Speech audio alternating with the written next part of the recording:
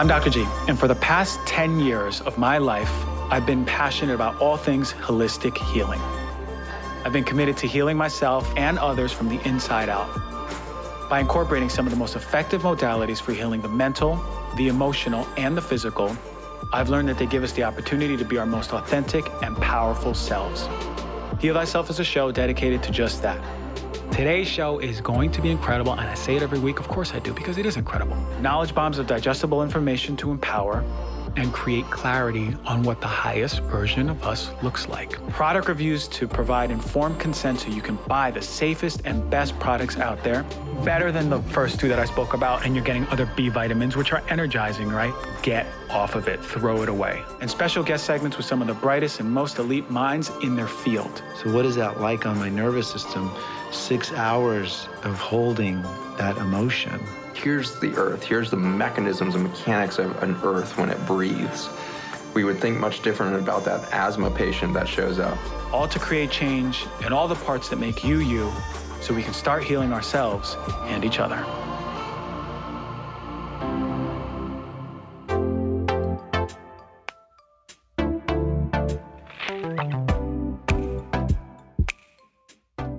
So if you're suffering from things like heartburn, IBS, inflammatory bowel disease, right, constipation, diarrhea, bloating, these are signs that your digestive system may be off at some point in this stepwise progression of digesting food. So the question is where, why, and how? So what are some of the ways we can support the stomach? So by far, I mentioned chewing your food, being present with your food, no phone, no TV, no conversations. This is the number one thing for helping your stomach, supporting your stomach. Increasing gastric fluid, so important. So you gotta be present with your food so you can support your stomach. What else? Don't drink a ton of water with your food, right? Drink it before meals, about 4 ounces, or with food, but not too much. A lot of us get used to, and we're stuck in the cycle of drinking so much soda or juice or water with our food. And what that's doing is temporarily causing an increase in the acidity of the stomach. It's making it more alkaline, which we don't want. And it's reducing, so it's basically diffusing, reducing that stomach acidity. We want it to be stimulated, ready to work. What else? Bitters. They're aromatic alcohol-based herbal preparations. They use them a lot in cocktails. You see them in bars. But the one I like is the one by Quicksilver. There are these just bitter pump. It's a pump, and it just what you do is deliver the bitters under the tongue. You do it right before meals. There's also a really good one by Urban Moonshine Apothecary. But bitters are, you might have heard of gentian or orange peel. Those are really important bitters. So if you're having an issue with digestion, like you're feeling heartburn or you're feeling bloating immediately, bitters may help. You also may find ginger really helpful for the stomach, especially something like ginger tea, particularly if you're prone to nausea. But ginger has been really helpful too for stomach support. And anecdotally, I found that apple cider vinegar before meals, about a tablespoon and 4 ounces of water, is really helpful for stimulating that stomach acid before meals, okay? But really, when it comes to digestion, it's in digesting fats. Without the liver, you wouldn't be able to fully break down fats. Like the pancreas, it also has a role in helping control blood sugar, but the liver is super resilient because it has so many jobs day to day on the to-do list. But bile, that's what's helping break down that fat. It's stored in the gallbladder. So one of the telltale signs as a practitioner that I look for, if there's complaints of digestion of fats, is, okay, what's going on in the liver? What's going on with the gallbladder? Is it clogged? Is it not producing bile efficiently? Is it not releasing it efficiently? Really, that's things we have to look for, especially like, let's say every time you eat a fatty meal, right? Almond butter and avocado, you're starting to feel, oh, my stomach, I get pain in my stomach every single time, or I feel really bloated, or I feel like it's stuck in my stomach. Well, those are things you really have to start talking to your practitioner about because they need to look at your liver and your gallbladder, okay? Think sulfur-rich foods, cruciferous veggies, kale, cauliflower, broccoli, Brussels sprouts, all the ones that if you put in a little container and you open it in the middle of the workday on an airplane, even worse, it's going to smell. That's sulfur being liberated and released. But these sulfur-rich foods are going to be helping your liver, not only giving it nutrients, but also helping it detoxify. Pancreas is going to help in the digestion of fat, just like the liver. It's also going to digest protein, carbohydrates, right? You also have hormones in the pancreas, like insulin. That's going to be reducing the blood sugar. Glucagon, which is going to help raise the blood sugar like the liver can do too. And then it releases other enzymes that help control the appetite or stimulate stomach acid. So the whole system is intimately connected. But when you think about the pancreas, you got to think about iron-rich foods, B vitamin-rich foods. The pancreas loves these, loves spinach. It has both iron and B vitamins. What else? Sulfur-rich foods. I mentioned all about those in the liver. I won't mention it again, but really important. What else? Sweet potato. It's interesting because it kind of looks like a pancreas, and that's called the doctrine of signatures. There's no evidence with it, but it's very interesting because a correlation between, wow, this sort of looks like this in the body, and it just so happens a lot of the time that food is helpful for that part of the body. Well, the same goes with sweet potato. So what we know is sweet potato will help control blood sugar, but also has constituents and antioxidants that are helpful in protecting the pancreas. Always think antioxidants for organs, antioxidants particularly for the pancreas. So green tea, matcha, all the variety of fruits and vegetables, different colors. As I mentioned, sweet potato, which is rich in beta-carotene, another important antioxidants. Berries, cherries, raspberries, blackberries, all the berries varieties and cherries, really important at helping support, and grapes, helping support the pancreas. And I really like reishi. Reishi is something that is antioxidant rich, but also has certain compounds that help support the pancreas. All right, so now we've cleared it. We're nearing the two of the most important parts. The whole thing's important, all right? But we got to talk about the small intestine. You're going to have food here for about 2 to 6 hours, but this is where all the action happens. This is where you are absorbing the nutrients. And it's interesting, right? Because you're not what you eat, you're what you absorb. If your small intestine is not working correctly or is compromised, you're not getting the optimal maximum amount of nutrients from your food. So if you ever hear of intestinal permeability, or more commonly called leaky gut, that's when the lining of your digestive system is compromised. And what happens is it's made up of gap junctions. And I want you to think about it this way. Think about there's a protective communicative net over your home, and it protects your home and your family and your pets, and it's giving off signals to the neighborhood that everything is safe and healthy in this little area. Now imagine there's holes that are being teared and opened up in this net. So not only is the whole communication between the neighborhood compromised, but also you have to think about what's coming in, what's coming out. That protective net the harmony is compromised completely. So the system, the health of that home and the neighborhood is now vulnerable. So think about the same way in digestion. When that protective net has holes or tears or any vulnerability due to an insult, then the whole body is going to be at risk, not only the digestive system. And that's why I try to bring this up. It's so important to understand that.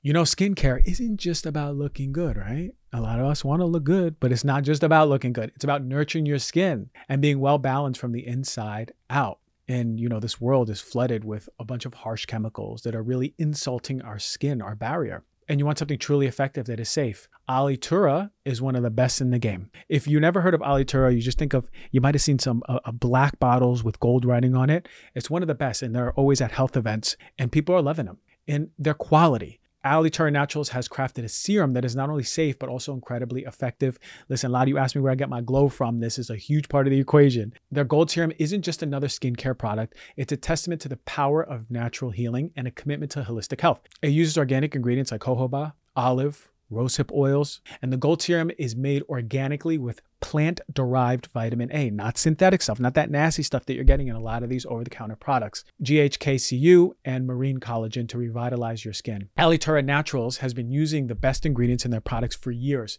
They've been pioneering the path for what truly transformed skin should be. So if you're ready to take control of your skin health and experience the pinnacle of natural beauty, I highly recommend checking out Alitura Naturals. For a limited time, you, the Heal Thyself listener, will enjoy the exclusive discount. Just the Heal Thyself discount, only for you. That's 20% off of this gold serum. Go to alitura.com and use the code DRG for 20% off. That's ALITURA.com and get that 20% discount. It's amazing stuff. I use it every night before bed, and I'm telling you, I'm on fire with my skin in a good way. Check it out. All right, let's face it, with all the toxins we're exposed to nowadays with processed foods, pollutants, and even stress, our poor livers have been working overtime. If you've been feeling sluggish, bloated, or just overall run down, it may be time to give your hardworking liver some extra love and support. That is where Organifi's Liver Detox comes in. This convenient little capsule contains a powerhouse blend of clinically studied superfood ingredients specifically designed to remove excess toxins and improve digestion, promote healthier energy levels, and just overall liver health. Now, one of the key ingredients is artichoke leaf extract, which has been clinically proven to help detoxify the liver and digestive tract. Then you got the All-Star Liver Protector. You heard of it, milk thistle, an herb that has been used for centuries to give your liver a big old hug.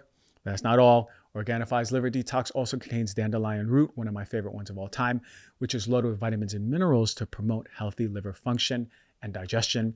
And finally, Triphalia, an ancient Ayurvedic formula packed with antioxidants that has been traditionally used as a powerful liver tonic, one of my favorite ones too. So whether you're dealing with sluggish digestion, low energy, or just want to give your body's main detox engine a little extra love, Organifi's Liver Detox has your back. Just take 1 to 3 capsules at any point during the day to start supporting your liver's natural detox pathways. All of us need to be supporting our liver. If you want to experience the energy boosting, liver supporting effects of this fantastic formula, head to OrganifiShop.com and use the code DRG for 20% off. That is ORGANIFI shop.com/DRG. Systemically, when there's an issue with this cytoplasmic connection, these gap junction, it can affect our whole system. If you're not thinking microbiome, which is the second part of digestive health, then you're not optimizing not only your digestive health, but also your systemic health. So how do we support our colon? Fiber. All the fruits, all the vegetables, and that's it, right? You want to support your system, you gotta start eating the fiber. Remember, it's always take the crap out and put the good in, all right? Man, I really hope that helped. The way I think about hormones is, especially sex hormones, which I'm really covering right now, it's a very sensitive system. It's always in flux. There's intricacies left and right. And what we know is that when one is in balance, the chances are another one might be out of balance or there'd be overcompensation. But today I want to talk about, for both men and women, about estrogen, okay?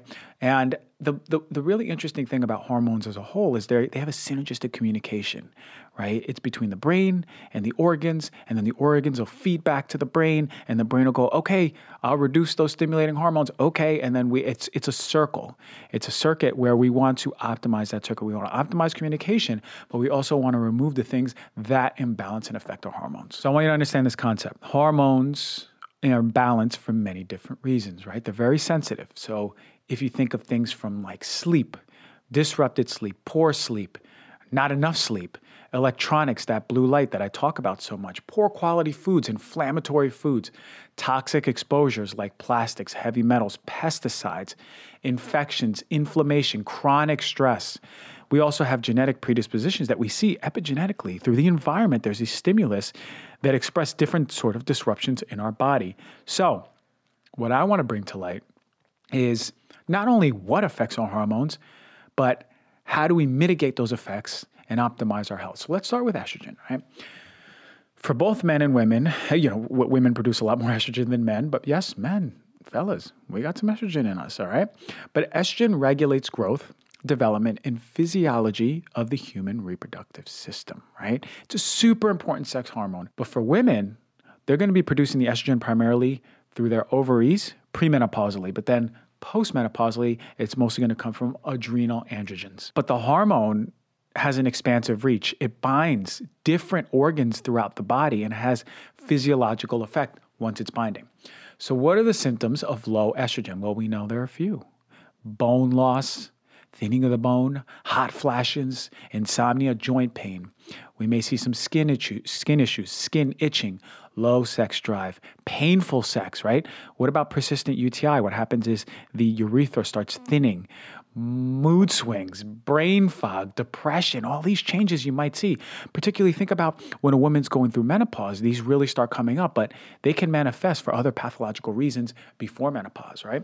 Breast tenderness, night sweats, vaginal dryness, weight gain, all right? So very important to understand that as much as we need estrogen, once it dips too low, Oh, there's a slew of symptoms. So what are some of the root causes of low estrogen? Well, excessive training, excessive exercise, really low body weight, extreme bouts of stress. You may notice that you may have missed your period because you were super stressed this month. That means your estrogen is dipping to the ground, dipping to the toilet, right? Eating disorders, anorexia, pituitary gland dysfunction, where that initial signaling hormone is coming from, thyroid disorders like hypothyroidism, PCOS, cysts in the ovaries, fertility medications. If you're breastfeeding, your prolactin is going to be high. Well, that's going to reduce your estrogen. Smoking is going to reduce blood flow to your ovaries.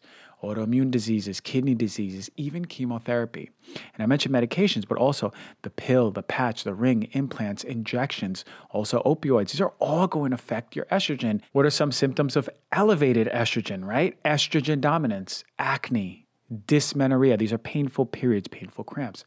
Bloating, menorrhagia, which are heavy bleeding around your periods, right? Mood swings, sleep disruption, swelling in the body, cold hands and feet, low sex drive as well. Tenderness in the breast. You may notice cystic breasts, right? Fibroids in the uterus, weight gain. In men, we see erectile dysfunction. Gynecomastia, right? That's breast tissue, infertility, feminization. So high estrogen in men and women are going to predispose us long-term towards thyroid diseases, heart disease, stroke, breast cancer, ovarian cancer. So I remember when I was working in my residency, every patient who had breast cancer, ovarian cancer, we were always testing for their hormones, following their hormones very closely. And then after my residency, I was giving them all of the tests to follow their hormones all the time because I wanted to see that they were metabolizing it correctly. What causes estrogen disruption? Hormonal contraceptives, estrogen supplementation, obesity, right? You're going to be creating through the enzyme more estrogen in the body, diabetes, PCOS, ovarian cyst, medications again coming up on the list, poor liver clearance, gut dysbiosis, constipation, systemic inflammation. You're also going to have it through consumer goods, exposure through cosmetics, home toxins, foods, plastics. You heard me talk about this. Heavy metals being some of the biggest culprits. But here is my favorite part about naturopathic and functional medicine, right? So say you saw this and you fall into one of these pictures and you go, oh man, I may have estrogen dominance or my estrogen may be down in the dumps. I need to go see a doctor. Well, conventionally, unfortunately for the most part, they're going to test one form of estrogen, maybe all three, but we're not going to be able to see how they metabolize in the body. Really important. We also need to see how progesterone complements it. Where's your cortisol? Where's your DHEA? We need to understand the full picture, how your testosterone looks, right? What's the full picture of the hormones? Are they cycling and feeding back to the brain? Do they have all of the cofactors they need? This is a holistic view of hormones, which we are totally missing in conventional medicine, unfortunately. So the beautiful thing about naturopathic or functional medicine is that you're not going to come in and we're going to give you a natural herb or a supplement or something to cover up the manifestation of the hormonal imbalance. The fact of the matter is that it's our job to look for the root cause, right? What is the hormonal imbalance? Why? So whether you're giving the body what it needs or removing the blocks for healing, that's what we want to look at.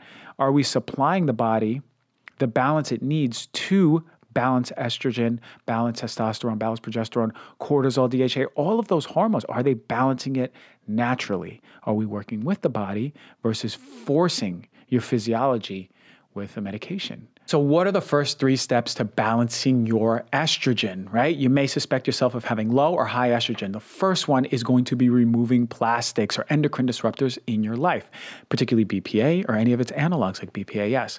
Removing the plastic bottles, canned foods, dental sealants, unfiltered water, thermal paper. All of these things are acting as xenoestrogens, right? So not only is it binding to receptors in various tissues in the body, but it's also blocking the healthy binding of other hormones that you need. You're also going to find endocrine disruptors in cosmetics, makeup, synthetic fragrances, materials in the home that are off-gassing, cleaning supplies. Why I talk about it so much? Our hormones are super sensitive to these endocrine disruptors. Number 2, work on your digestive health. If you're constipated, it's going to affect your hormone balance, right? The microbes in your estrobolome, right? The bacteria in your gut that is metabolizing estrogen produce an enzyme called beta-glucuronidase. This is what deconjugates estrogen into its active form.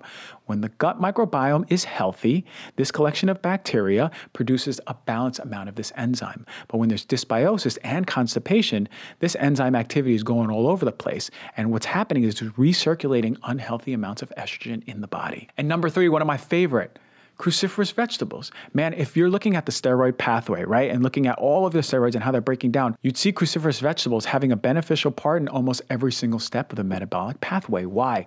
These sulfur-rich foods are supporting liver metabolism. They're giving signals in our liver to rev up that detoxification process in the body. Indole-3-carbinol, that's a compound found in these foods. It stimulates these enzymes, and thus now we're promoting a healthy hormone detoxification. And of note, you may have heard this before, but it's best to eat these compounds raw. Now, many of you, including me, can't eat them raw. So what I do is I steam them for about 6 minutes on medium-low. And I know that, yes, it's going to affect the enzyme that's creating indole-3-carbinol. About 50% of it's going to be gone, but I replenish it with mustard seed powder after I'm done cooking. That's going to replenish the enzyme and give us more of those constituents that are helping our hormone detoxification. So make sure you do both. Things are going to change socially for you. You're going to find yourself uncomfortable and tempted to go straight to the bar.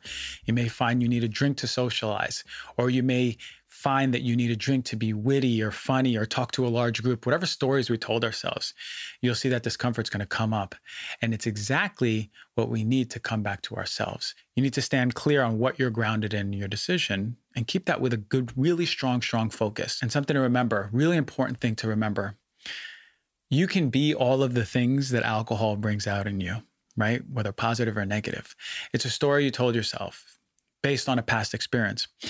But if you know how powerful and beautiful your fullest expression of yourself is, then you would not have to worry about judgment for others because it wouldn't exist.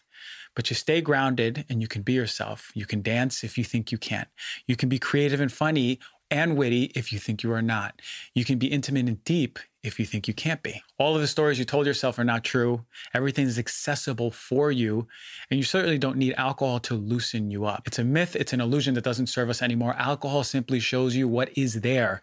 I'll repeat that. Alcohol shows you what is always there, what's always been there. Now you don't need to rely on it because you made a decision to reduce that or end it. So lean into that discomfort, start showing up and opening up those expressive parts of yourself. It's the most beautiful thing in the world to see someone who's opened up and expressing who they are. You may soon find that you don't align or resonate with the energy at the bars or the clubs or wherever you are frequenting those venues. You may also find that you have a lot less in common with the people that you were spending time with and partying with. You may also find that the time you spend in bars and clubs, well, you begin to prefer to do other things that are more creative or fulfilling with your time. Your values will shift. Your relationships will deepen. Your confidence socially will elevate. You're going to feel better in your body. And most importantly, of all of this, your energy changes, your frequency changes, and people begin to feel it. They start seeing a healthier physical, mental, emotional, and spiritual version of you, and you are embodying a new self. And that self becomes much more powerful, much more creative, much more inspiring. It's the most beautiful thing. So if you're transitioning and you're having trouble through it, DM me on Instagram. If I don't answer in a week, email me. This is my email, info@docgonzalez.com, info@docgonzalez.com. And then send me what your Instagram handle is. Say I sent you a message. I'm getting off of alcohol. I'm having a hard time, or really want to know what steps may help me. Here's my situation. I'll go back. I'll find your Instagram handle. I will respond with a voice note and help support you in this transition. Because 5 years ago, 6 years ago, when I was doing this transition, I wish that I had some guidance, because it can be difficult, especially when you're starting to find your new ground, your new relationships, your new comfortability. All the while you're trying to find what self-expression means. All the while you're letting go of these stories of fear that are holding you back from being your highest self.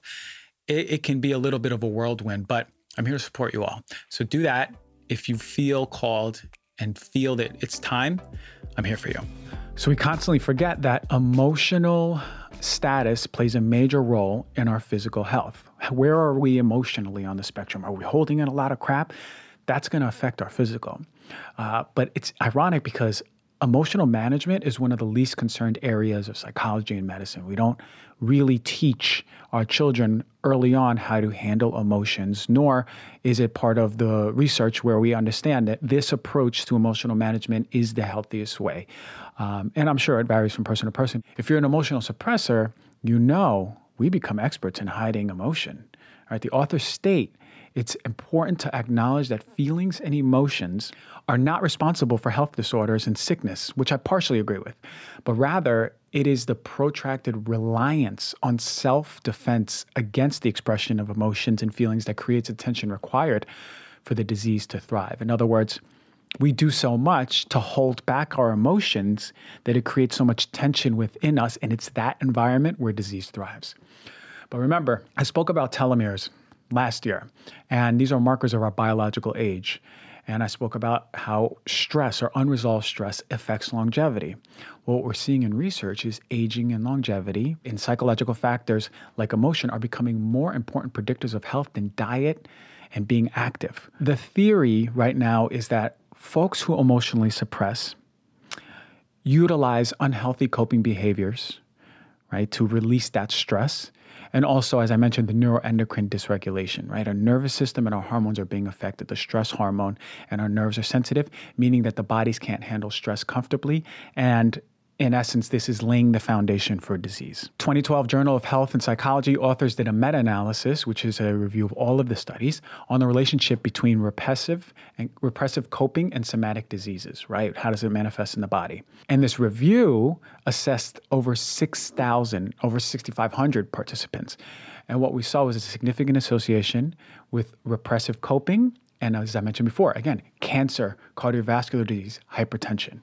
So what are some solutions, right? Okay, so we hear all this, someone's listening, they go, I'm an emotional suppressor. What the heck do I do now? Really, I want to give you some solutions. First, it's perspective. We have to understand what emotions are. They're energetic waves that pass, right? You are allowed to feel energy in motion, emotion.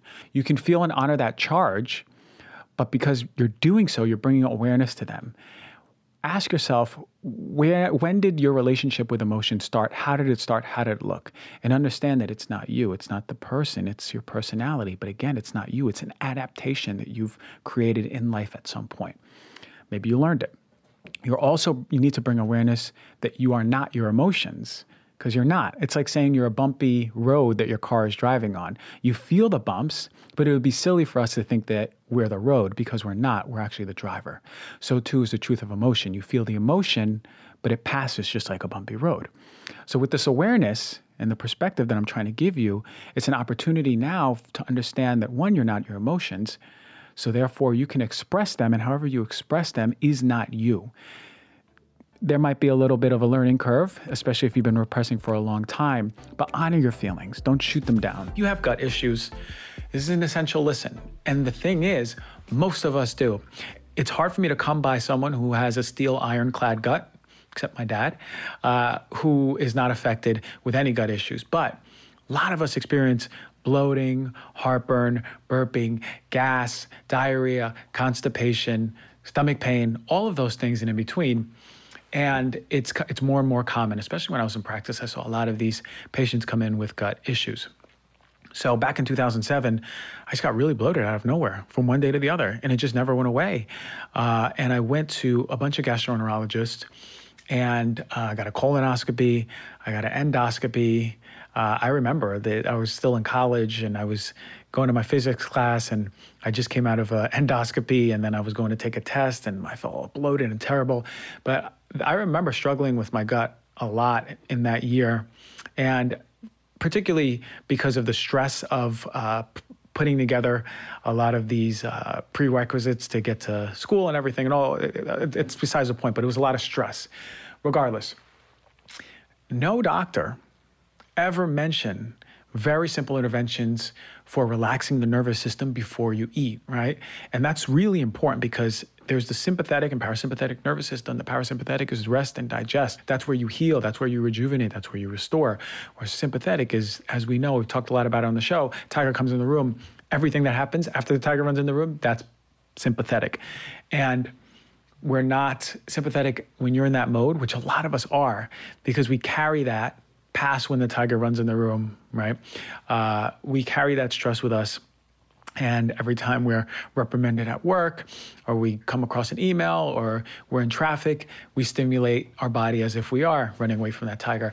And so too does our gut function and our gut health suffer. Before you eat anything at all, make sure you have time to yourself. This is very important because if you are suffering with gut issues, you have to make sure you make time for yourself. You need about 20 or 30 minutes to tell your nervous system that it is safe to eat. You need to switch out of that sympathetic nervous system, which most people are walking around every single day, all day with, and tell our body and give permission to our body that, yes, start the systems, let's shift the mode, start the systems head to toe that are going to be supporting our digestion, okay? Because if you haven't shaken off the drama from the night before or that morning or the afternoon, and your body doesn't care to digest any of the food at that point. So if you're suffering with any gut issues, take the time to be alone. Now is not the time to eat your meals and conversate, right? Now is not the time to eat your meals and scroll through social media, right? To eat your meals and even listen to music. You want zero distraction and you want it to be you and the food. And before you eat, there's a big tip. It's been so helpful for me. Before you eat, take 30 seconds to a minute to do breathing exercises. So then, even if your body is getting into parasympathetic, you're really going to skyrocket it into making sure that your body is in full parasympathetic present mode. You're breathing, your body knows it's safe to eat, your parasympathetic nervous system is activated. Step 2, chew your damn food, right? Remember mom used to say, chew your food every time you were scarfing it down after playing outside? That happened to me so many times where she was right. You need to chew your damn food, right? You're basically helping support your esophagus and your stomach, and that's reducing the workload. Especially if you have gut issues, this is major intervention that a lot of people are not talking about, but it's so simple, especially if you're bloated or suffering with heartburn, right? So chewing your food till it's completely pulverized and you can't chew anymore is giving a lot of love to your organs, especially because you're already beginning to break down carbohydrates in the mouth already by chewing properly. But I've been guilty of that. I used to have a bulldog when I was younger, and we'd give him a piece of table food. I swear he would do 2 chews and a swallow, and he couldn't possibly have broken down that food in his mouth. But I've been guilty of that too. And I've actually been out to eat and seen people go on a gentle walk around your workplace or neighborhood after eating. And this helps on many levels. When I say gentle, make sure it's gentle. This isn't a power walk, right? You don't want to stimulate sympathetic nervous system action in your body, right? Because then that's going to disrupt the digestion of food. But when you stimulate the parasympathetic, you're also helping support through moving softly and gently on a nice walk, supporting digestion, but you're also stabilizing the blood sugar. So you're optimizing that nutrient absorption in your body, and your body's going, okay, good. I'm in a good place. Blood sugar is good, right? Digesting well. Pancreatic enzymes breaking down food, right? Stomach acid is ready to go. That's how you know you're in a good place, and you'll feel it. It'll reflect in your digestive system. You'll have less bloating, less heartburn, better bowel movements, less stomach pain, less gas, all that stuff, okay? So there you have it. I want to share all of my holistic tips and interventions for great skin and why. First intervention, protect. You know how I talk about the sun. You know how much I love the sun. It's actually a core tenet of health and healing. In my book, it's the sun is everything. And you'll remember, UV intensity varies. So I mentioned this. When there's a sunrise and you're exposed to the sun, it's minimal UV. Whereas when you get a strong dose of midday sun, 10 to 2, then you're going to get more UVs. So I do recommend the sun. And I recommend exposing your maximum amount of skin for about 20 to 30 minutes, right? Darker skin, a little bit more. But you shouldn't burn, and it shouldn't start getting uncomfortable. Now, pay really close attention because the UV, as much as the sun is healing, the UV can damage skin. So that's what I say. Get a healthy dose, and then go back in the shade or protect yourself after. But antioxidant-rich foods are the source of protecting the harmony of your body. And this is why antioxidant-rich foods like fruits and vegetables you want to have in your diet all the time. All the different colors, which have different antioxidants to do different things in the body, and servings throughout the day, unlimited servings. But this is going to be the first step to really helping your skin health, acne, glow, whatever it is, skin health overall. Because what happens is oxidation over time is the reason you're rapidly aging. That's what happens. Oxidation of the skin causes premature aging. All right. So With oxidation comes inflammation. So inflammation is the other point that I need to make. Chronic inflammation is a fire burning in the body. And if you are inflamed, you are creating oxidation in the body. See the cycle? Oxidation is causing inflammation. More inflammation is causing more oxidation. So over time, they're going to take away from your internal environment, your internal health, that Garden of Eden analogy. Ultimately, it's reflecting on your external appearance. So what is the root cause of it? Well, we know major root cause of inflammation is a standard American diet. Processed oils, simple carbs, high sugars, food colorings, other chemicals, major inflammatory foods, major inflammatory diet. That's going to be a major push on what's happening as far as inflammation. So the question is, can you adapt an anti-inflammatory diet? Can you eat mostly fruits, mostly vegetables as the base of your diet? What about chronic infections? That's another source of inflammation we don't think about, but is it wreaking havoc on your immune system? Chronic stress, are you in a place or space that is keeping you from in fight or flight, as always? What about trauma from your past? What about anticipatory anxiety of the future? These are all signals from your brain that tells your system, release more stress hormone. Chronically, what's happening is that's a slow burn of inflammation. This is the number one factor that's aging you, biologically premature aging, and then our physical ages. So it's very important to control stress. Your skin will never look amazing, glowing, youthful, and radiating if you are persistently stressed. This is why people who do things like breathwork, meditation, gratitude, affirmations, whatever it is, an exercise program, when they're reducing that daily bucket of stress, that's why all of a sudden people are like, hey, Jan, you look great today. I mean, you look like you have a glow to you. You have some redness in your cheeks. Will, look at your energy. You're shining. You're glowing. This is why you're reducing that stress load in the body. So the question is, are you toxic? Is your skin suffering from, as I mentioned before, poor air quality, persistent inflammation in the body? What are you putting on your skin, right? One application, 2, 10, isn't going to do much, but over time, what's happening with that bucket of inflammation? Is it absorbing and causing localized inflammation? What about body lotion? All these things are really important. Remember, health is holistic. It's not just one answer. Skin health is not found in a pill. It's not found in a cream. How about collagen? Oof, this is the major one that we think. People take collagen, especially all these health influencers that I see really talking about collagen is the reason I stay so glowy and young. Well, maybe. Collagen is basically the main structural protein in the body. It is in the skin, in the cartilage, ligaments, tendon, and bone. Without it, we'd be a puddle of skin, all right? Skin, muscle, and bones. We'd just be on the floor. And it's what makes our skin plump and gives us that flexibility. You know, when you pull on your skin and it goes back, that's collagen. Better the collagen, the more elastic and hydrated and youthful your skin looks. The reason the skin sags when we get older is because collagen declines. It happens when we get older. It's a natural process, or so we think. So do collagen products work? Yes and no. For everyone, no. If your body needs to utilize those collagen peptides for other processes, you better believe it's going to utilize it for other processes. Remember I said skin is the last pillar that the body wants to get to. It heals the internal environment. If you need healing internally, let's say in your gut, I promise you your body's going to go, let's hold off on the skin and let's give the gut a little bit more love. So that's why collagen peptides don't always work for everyone. Study-wise, it proves that point. It's mixed. Some studies say it doesn't work at all. Other studies say it helps with skin hydration and elasticity. For me, more important than collagen peptides are the precursors to collagen, right? What actually tells your body's own, your body's genes and those proteins to be created? What tells your body it's time to make some more collagen, basically? So vitamin C, major for skin health. Always think skin health and vitamin C. Why? Well, vitamin C not only helps stabilize the collagen that you already have, but it's also going to signal the synthesis of more collagen in your body. Amazing stuff. So eat your berries, eat your citrus foods, eat your peppers, eat your papaya, eat your mango, eat your guava. Make sure you're getting in more vitamin C in your body. What else?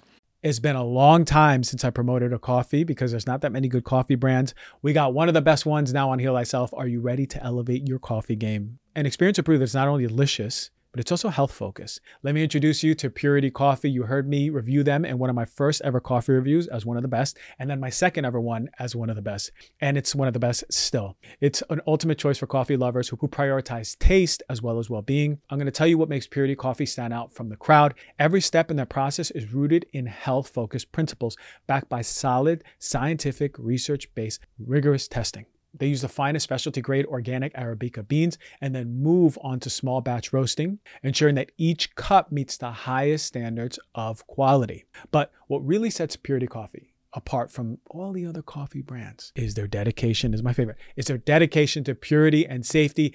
Their beans undergo third-party testing to ensure they're free of pesticides, toxins, and harmful mycotoxins, those pesky substances that can wreak havoc on your health, causing issues like liver and kidney damage, digestive problems, brain fog, and fatigue. Purity Coffee also has some of the highest antioxidant capacity. And this is important because we have to understand coffee is actually really good for us when we're getting quality coffee. And the reason it's good for us and ensures so many benefits, especially heart health, is because of its antioxidant capacity. Purity has one of the highest antioxidants that you're going to find in coffee, giving you a powerful dose of healthy, boosting compounds with every sip. Purity Coffee is grown on regenerative organic farms that prioritize soil health, animal welfare, and community well-being. They have certifications by USDA Organic, Rainforest Alliance, and Smithsonian Bird Friendly. You can also trust Purity Coffee is not only good for you, but also good for the planet. They have a range of roasts from their light medium roast with sweet, fruity notes and their dark roast with rich, bold taste. So to try out one of my favorite coffees in existence and one that I recommend to everyone still to this day, I've been doing it for years,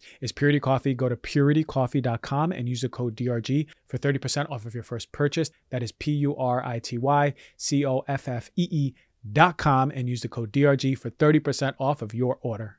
You know, living a long life is great. It is. We all want to live longer. But what's even better is living those years in good health, right? Free of the chronic diseases and the ailments. Unfortunately for many, the gap between lifespan and health span is way too wide. And we spend our last years ill, not enjoying our life to the fullest. And that's why I'm always into research-based products, quality supplements that are coming out to you, the highest, the best of the best, some of the best rigorously tested supplements. And one of my favorite companies across the board is Momentous. And they have two that I use every single day, creatine and collagen. These are the two powerhouses at work. I've been opened and I've been working out more 4 times a week. I'm lifting heavy weights, and these are staples. And not just me, I think everyone should be out working out, building muscle, staples to muscle repair and muscle growth. But what sets Momentous apart from the rest is its clinically researched formulas. For the collagen, it delivers 15 grams of collagen, supporting your body in various ways. And it's not just one type of collagen, it's all the types of collagen, right? A lot of companies just have one type of collagen. You want all the types of your body's absorbing and utilizing this collagen the way you desire the body to use it.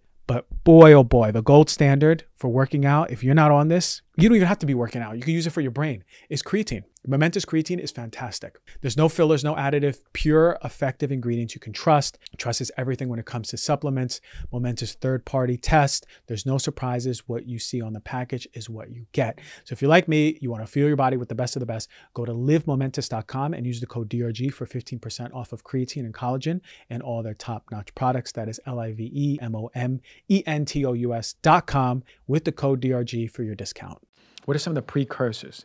Proline, glycine, lysine. These are amino acids that are the stable backbone of collagen. So where do you get those? Well, if you eat animals and animal products, you can get them from meat, fish, and eggs. But you also can get it from cabbage, soy, watercress, sesame, chives, beans, legumes, seaweed. This is why it's very important to have variety in your diet. Please don't be eating the same stuff every single day, okay? So back in 2018, we got a little bit of a glimpse from the renowned Lancet journal of how dangerous alcohol can be. The article concluded, the results confirm that alcohol is a major avoidable risk factor for non-communicable diseases such as liver cirrhosis, some cancers, cardiovascular disease, as well as injuries resulting from violence and road clashes and collisions that we know, the short and the long term.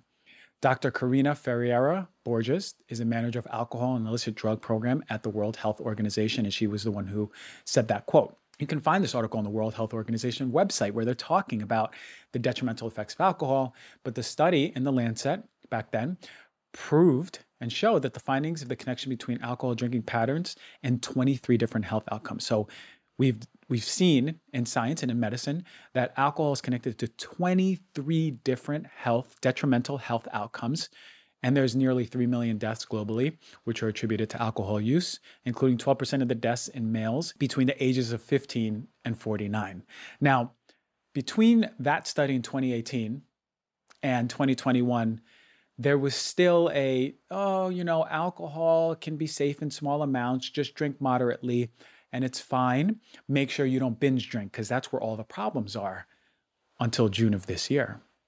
Science believed that alcohol can be consumed in small amounts and it would be safe. And yeah, binge drinking is the problem. But now we know that's not true, right? The Oxford University showed that no amount of alcohol is safe for consumption. Now, the caveat, it still needs to be peer reviewed, but it caused quite a stir in the medical and the alcoholic industry. Forbes wrote a really nice summary for this for the public. The researchers set out to look at what are the effects of alcohol in the brain, right? And they operated from the premise, moderate alcohol consumption is common and often viewed as harmless to brain health.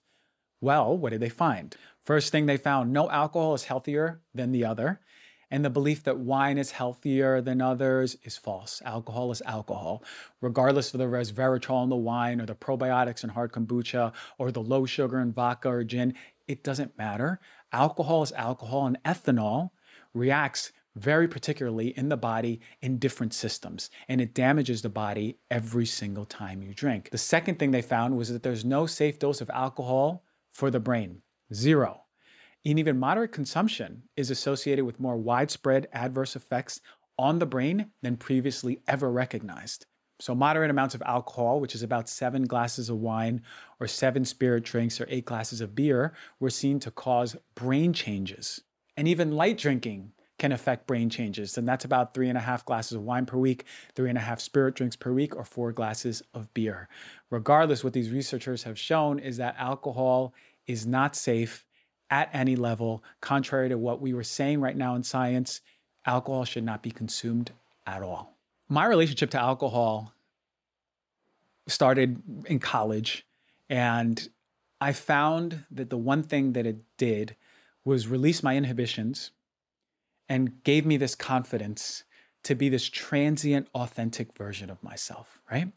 Oh, I can dance on alcohol. I love dancing anyway without alcohol, but I can really dance on alcohol. Oh, I can really dress up as ridiculous and flamboyant as I want to be, but alcohol really lets me do it, right? So it was sort of this crutch that removed my inhibition and let me be my most authentic self. The irony is that it's transient.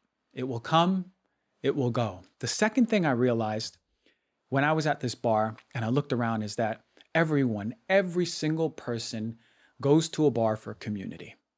You either go to connect with a man, with a woman, a man and a man, a woman and a woman, a group of people. But people are going to remember their authentic truth, meaning that we are connected, we are tribal beings, and we want to be accepted within a group and a tribe. Society has created bars and the normality of drinking alcohol in these places. But what I saw in the bar, I looked around at everyone's faces at the bar as they waited for their drink. And even the person smiling, I can tell wasn't happy. And even the person who obviously wasn't happy, they have a stone cold look on their face, waiting for their drink. And I realized in that moment, a bar is such an unnatural place to connect. It's so unnatural. And alcohol is the most unnatural substance to bring down your inhibitions and let you feel comfortable in your own skin. And it's incredible that we continuously accept this practice of going to this place and drinking this poison just so we can be comfortable with ourselves and show off ourselves and not feel judged, right? And on top of that, connect and communicate with other people. And I looked around and I said, no one is happy at this bar. We get to see what matcha does in different parts of the body. Now in the brain, matcha has some of the most pronounced effects. It increases the cognitive function, which I mentioned before in the study, but also memory, neuroprotection, meaning it's reducing inflammation in the brain and protecting those cells, decreasing stress in the brain, the oxidative stress, which causes the inflammation, decreasing aging in the brain, decreasing, very important, amyloid plaque production. If you have a history or family history of brain disease, particularly dementia, Alzheimer's, Parkinson's, matcha may be something that would be beneficial to take every single day to protect you in every single way. Super important for the brain. This is a quote from the authors from Molecule Magazine. Systemic inflammation induced by LPS. This is called lipopolysaccharide. It's a bacterial endotoxin that plays a key role in neurodegenerative disease. EGCG, that catechin that I talked about, the antioxidant, inhibits this bacterial endotoxin, which is producing those reactive oxygen species that are causing inflammation in the brain. This suggests that EGCG is a potent and effective neuroprotective agent in neurological disorders mediated by inflammation. The kicker is that almost every neurological disorder, including depression, is driven and mediated by inflammation. So with that said, This is why I push matcha so much, is because it's so protective to the brain on every single front. The problem with that bacterial endotoxin that I mentioned, LPS, it affects the blood-brain barrier, so more inflammation is induced in the brain. So as I mentioned, family history of disease, brain disease. Look, my grandfather died of Parkinson's disease. That's why I drink matcha every single day. All right, what else? What other parts of the body? Pancreas. It decreases blood sugar, increases sensitivity to insulin. Very, very important, because I did a whole show talking about how blood sugar dysregulation in the system is implicated in so many different diseases. What about the liver? Dr. Asia Mohammed is going to go into liver health, but really, we know that matcha is helpful at assisting the liver in creating glucose for energy for you. It's reducing hepatitis, the inflammation of the liver. What I was recommending to so many people is, if you drink alcohol, which so many of us do, anytime you drink alcohol, at the very least, you should be drinking green tea before drinking alcohol and after drinking alcohol. It's very, very important. Green tea or matcha, right? So let's say you go out at night with your friends and you drink alcohol. I'm not going to suggest drinking matcha at night. You're going to stay up all night. Maybe drink some green tea. But the next morning, it's very important to drink matcha. Why? You know, it reduces the reactive oxygen species, which are created by alcohol. The reason alcohol is so damaging to the body and is connected to 7 different types of cancers. The reason why alcohol is known to have no safe level anymore. But now we know what it does in the body. So in particular, if we're drinking something that helps negate that oxygenation, reduces the inflammation, known to be anti-cancer, that's going to be super important if you are still drinking, okay? So make sure green tea or matcha if you drink alcohol before and after. What about your heart and blood vessels? The number 1 killer in America, right? Heart disease. It reduces oxidative stress and other stress response proteins in the vascular system and reduces those inflammatory pathways and helps, on top of that, strengthen the blood vessels. What about the gut? Reduces inflammatory cytokines, those proteins that are causing leaky gut. It reduces those inflammatory cytokines and increases glucose and lipid absorption, meaning you're absorbing your food better. What about colon? A lot of studies coming out with green tea and how it affects breast cancer, but also colon cancer. So it reduces tumor growth, the growth of blood vessels to the tumor, right? Because that's how tumors survive. They recruit something through a process called angiogenesis, more blood vessels so they can live. It reduces that process and also increases cancer cell death and reduces overall inflammation, which drives cancer. And it's amazing to me in all my years that there's a drink out there that can be protecting you from cancer. And it's anti-inflammatory. And I didn't mention even the antibacterial effects, right? It can help balance bacteria and inhibit the growth of a particular one called P. gingivalis, Prevotella, Intermedia, and nigrescens, and the adherence of P. gingivalis on the human buccal epithelial cells that cause plaque. In other words, when you're drinking matcha, it's reducing the adhesion of bacteria into those plaque colonies that are causing inflammation and damage to the gums and damage to the teeth. And this is from, it was really informative, the Mayo Clinic article on it. Seasonal affective disorder is a type of depression that's related to changes in the season. Seasonal affective disorder begins and ends about the same time every single year. So that's already a telltale sign. If there's onset, you know around this time of year you feel the same way, and then you get better around this time of year, it's likely seasonal affective disorder. If you're like most people with seasonal affective disorder, your symptoms start in the fall and continue into the winter. They get really mad, but really bad in the winter, and then they sap your energy and they make you feel moody. So when it comes to solutions, or really why this begins, we can look no further than light therapy. It's one of the best studied and established modalities for helping this. So we had a recent meta-analysis that looked at light therapy, and they found that there was a dose-response relationship between light therapy intensity and the degree of improvement in typical depressive symptoms, right? So basically, the more light therapy you're getting, the better you are. And you may or may not be familiar with this. I actually bought one a long time ago. I believe it was called a Happy Light. It's a lamp box and has fluorescent bulbs with really intense lux, right? That luminous intensity. It's about 10,000 lux. And I spoke about lux when it comes to disruption of melatonin when I was doing the Sun and the Light show. But the recommended daily duration when you use this light is about 30 minutes to 2 hours per day for 2 to 4 weeks. And always, I recommend doing that in the morning. It's very important because if you do it at night, 100% it's going to affect your circadian rhythm. And it's really, really important to get good sleep when you're suffering from seasonal affective disorder. So what is this implying? What is the reason? Because we can see if the light therapy is helping, then there has to be a connection between different mechanisms of why we're affected by this. Now, that one of the core beliefs in seasonal affective disorder is the neurotransmitter model, which we use a lot to intervene with just classic depression. Neurotransmitters are, particularly serotonin and dopamine, are thought to be affected. Now, if you think about it this way, the sun increases serotonin, right? You get in a better mood, your stabilized mood. It's a brain happy chemical. And when it's activated, we feel good. In the winter, serotonin drops off, right? So the sun is really giving us more and more serotonin. And we know serotonin increases when the sun hits us because when serotonin is high, we're usually not hungry. And I don't know a lot of us who really want to eat a buffet meal when we're on the beach. And that's why, because serotonin is really high. Dopamine is the other neurotransmitter. It's the reward chemical. You know, let's say you get a like on Instagram or something. That's the ding that you feel. That's a reward chemical. But both of those are linked to depression. So the thought is that they play a major role in seasonal affective disorder as well. So not only are we getting less sun, but also we're getting less luminosity, right? Less intensity. So less sun, less intensity from the sun.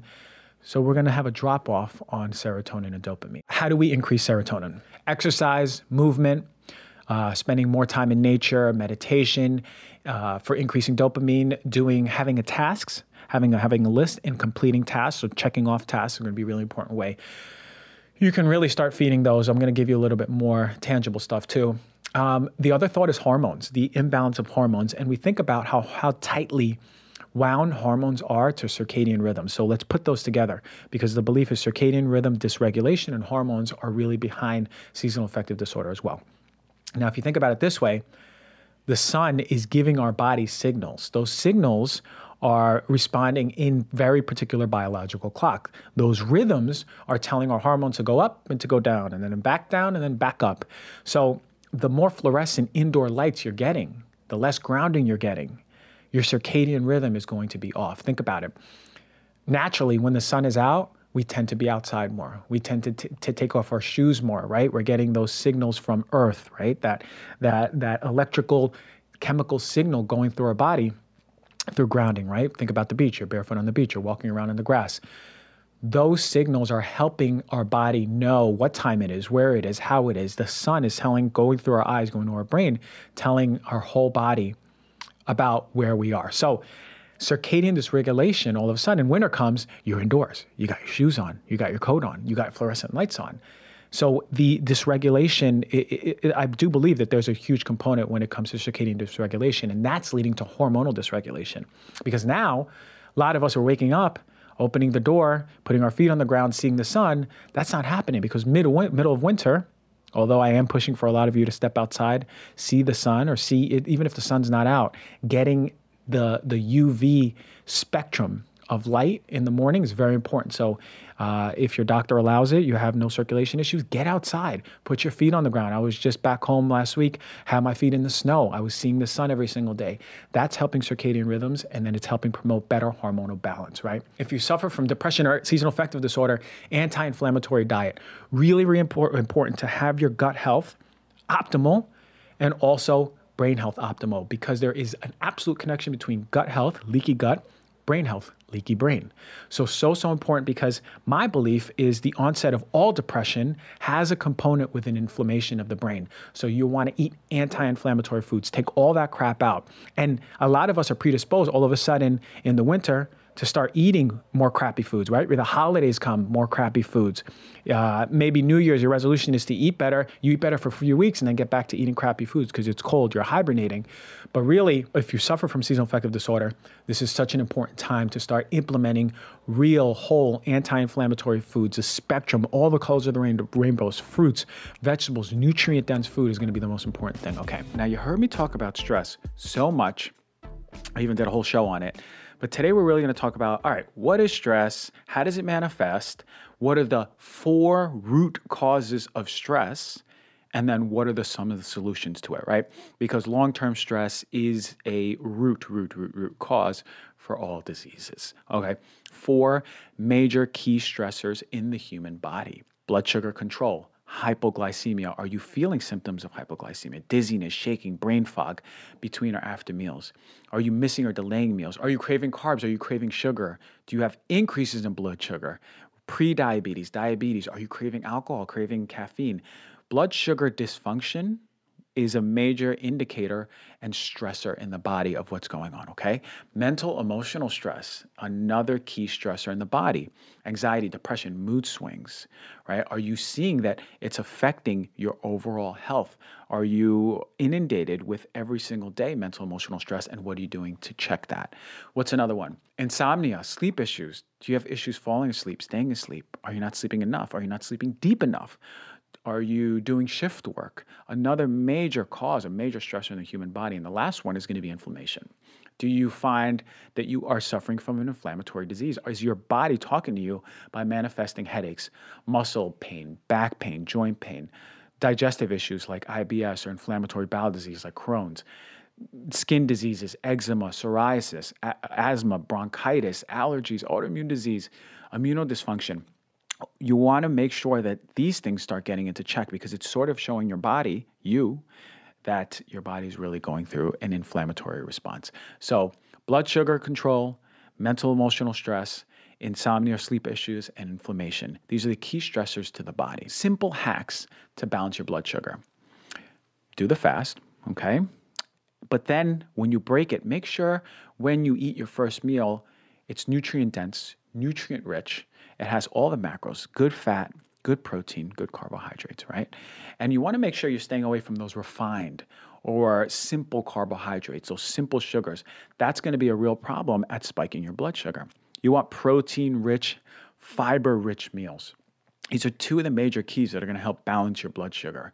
I speak a lot about prebiotics for a reason. Prebiotic foods are so important at balancing your blood sugar too. And these are things like inulin, arabinogalactans.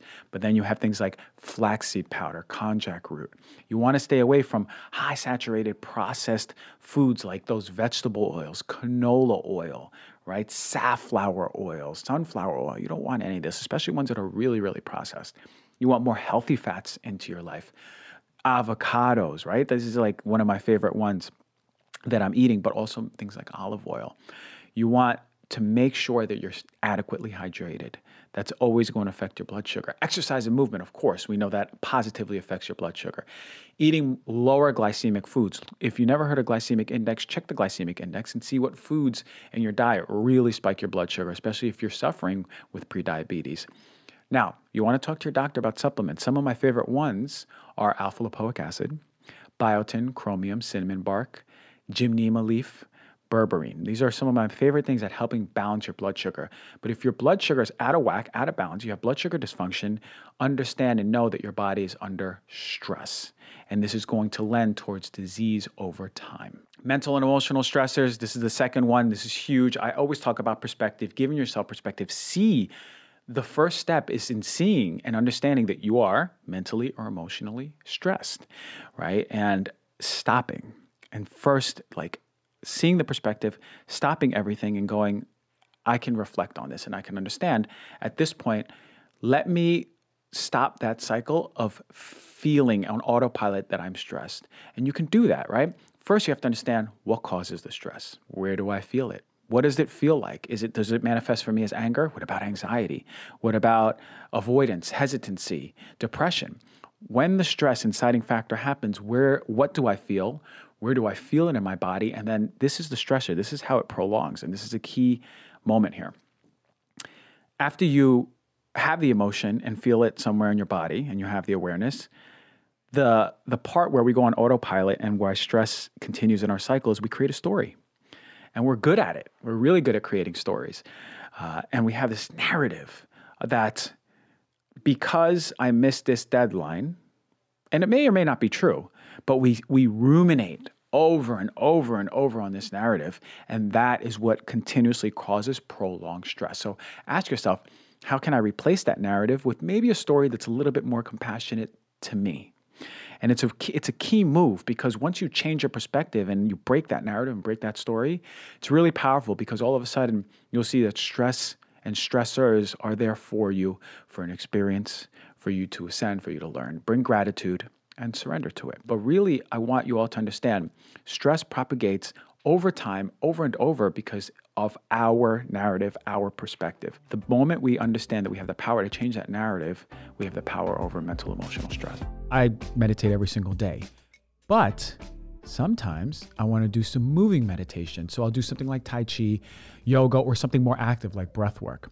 And it's really important because it's sort of hard not to feel something when you do breath work. It's a powerful technique where you feel it in your body, you feel it in your mind, you feel it in your soul. Super, super awesome stuff. If you haven't done it, I'm going to really recommend to do it, but I'm going to talk about some different techniques and the way you can do it.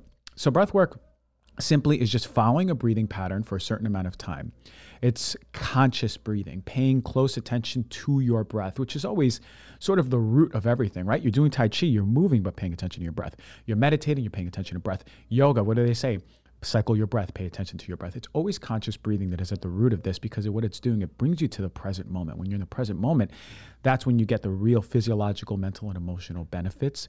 So when you focus on your breath, basically what you're doing is creating a powerful technique. Some of these techniques are faster, some slower, some have music, some have some drums playing, some maybe solo, or some maybe in a group. So it all depends on what works best for you. So I want you to all start exploring what works really in alignment with what feels right, how you're getting the optimal benefit, just feeling the energy around. Do you like being with people? Do you like the music on? Because you'll find something that really works and is super efficient for you, and you can tap into the power of it really fast. When it comes to breath work, it pushes the parasympathetic tone. It increases that parasympathetic state. Now, you may have heard me do a show on the vagus nerve. And the vagus nerve, we think, is the reason why breath work works. It's stimulated. It stimulates the diaphragm. The diaphragm stimulates the vagus nerve. It goes back to the brain, back and forth. And what you're doing is you're eliciting this calm, peaceful state.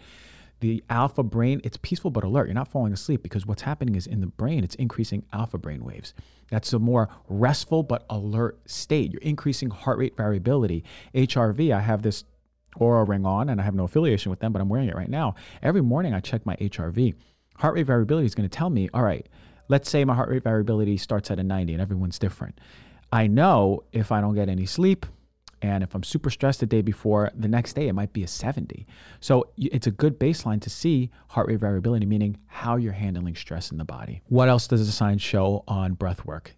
Subjects who do breath work, increase of comfort feelings, relaxation, pleasantness, vigor, more relaxation overall, but reduced feelings of anger, anxiety, confusion, depression.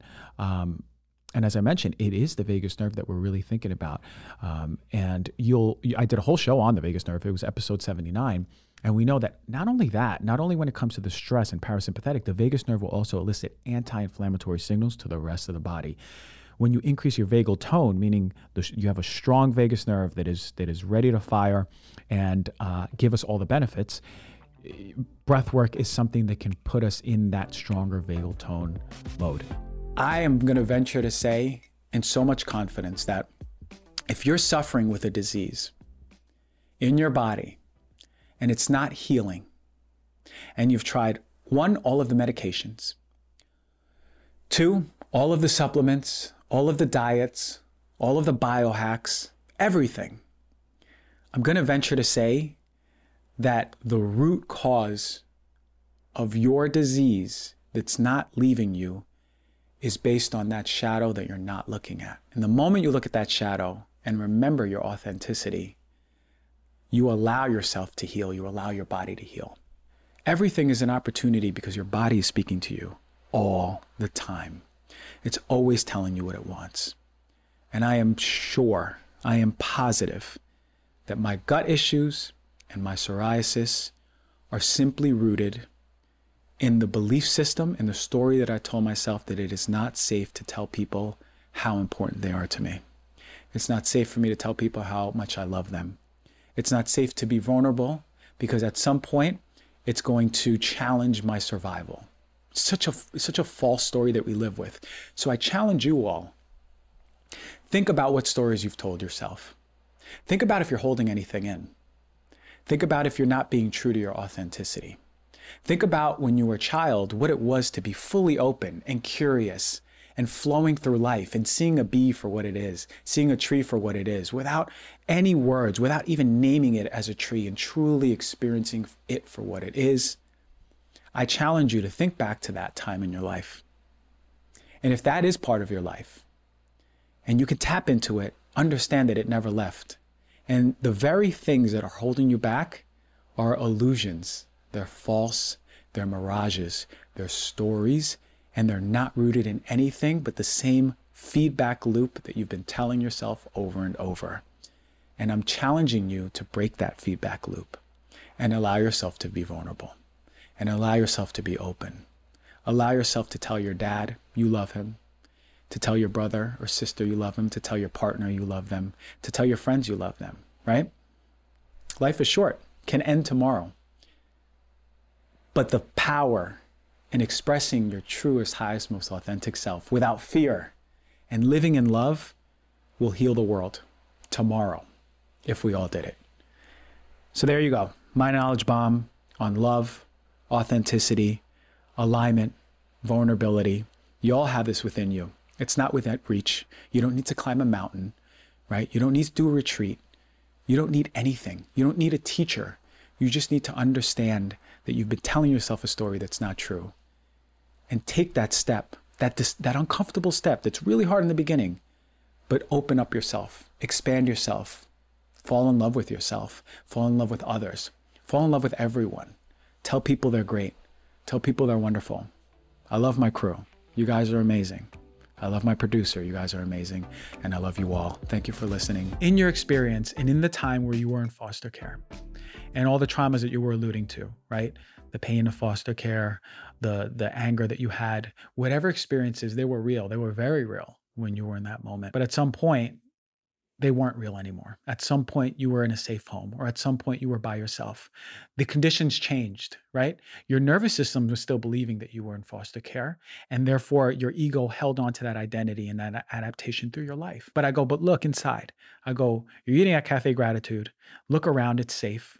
Your partner's there waiting for you to come back. I go, the story that you've told yourself about foster care was true in that moment, but it's not your reality anymore.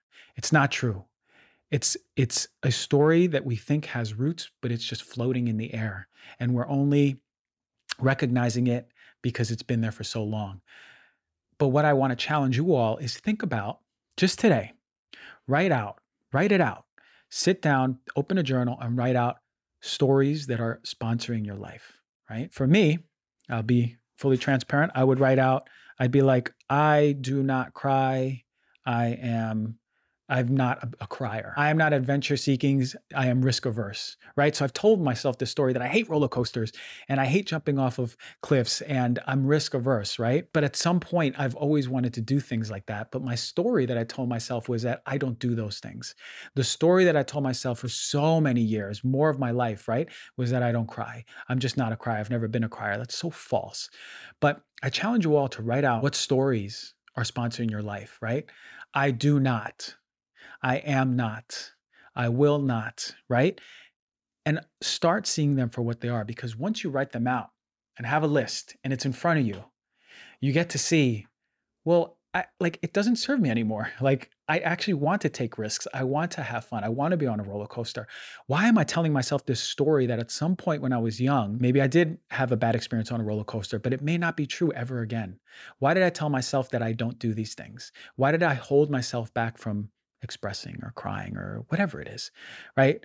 But my challenge to you all is to write out all of the things and all the stories that are sponsoring your life with no root to it. And after I told this man this, he puts his hand on his chest and he breaks down in the middle of Venice crying.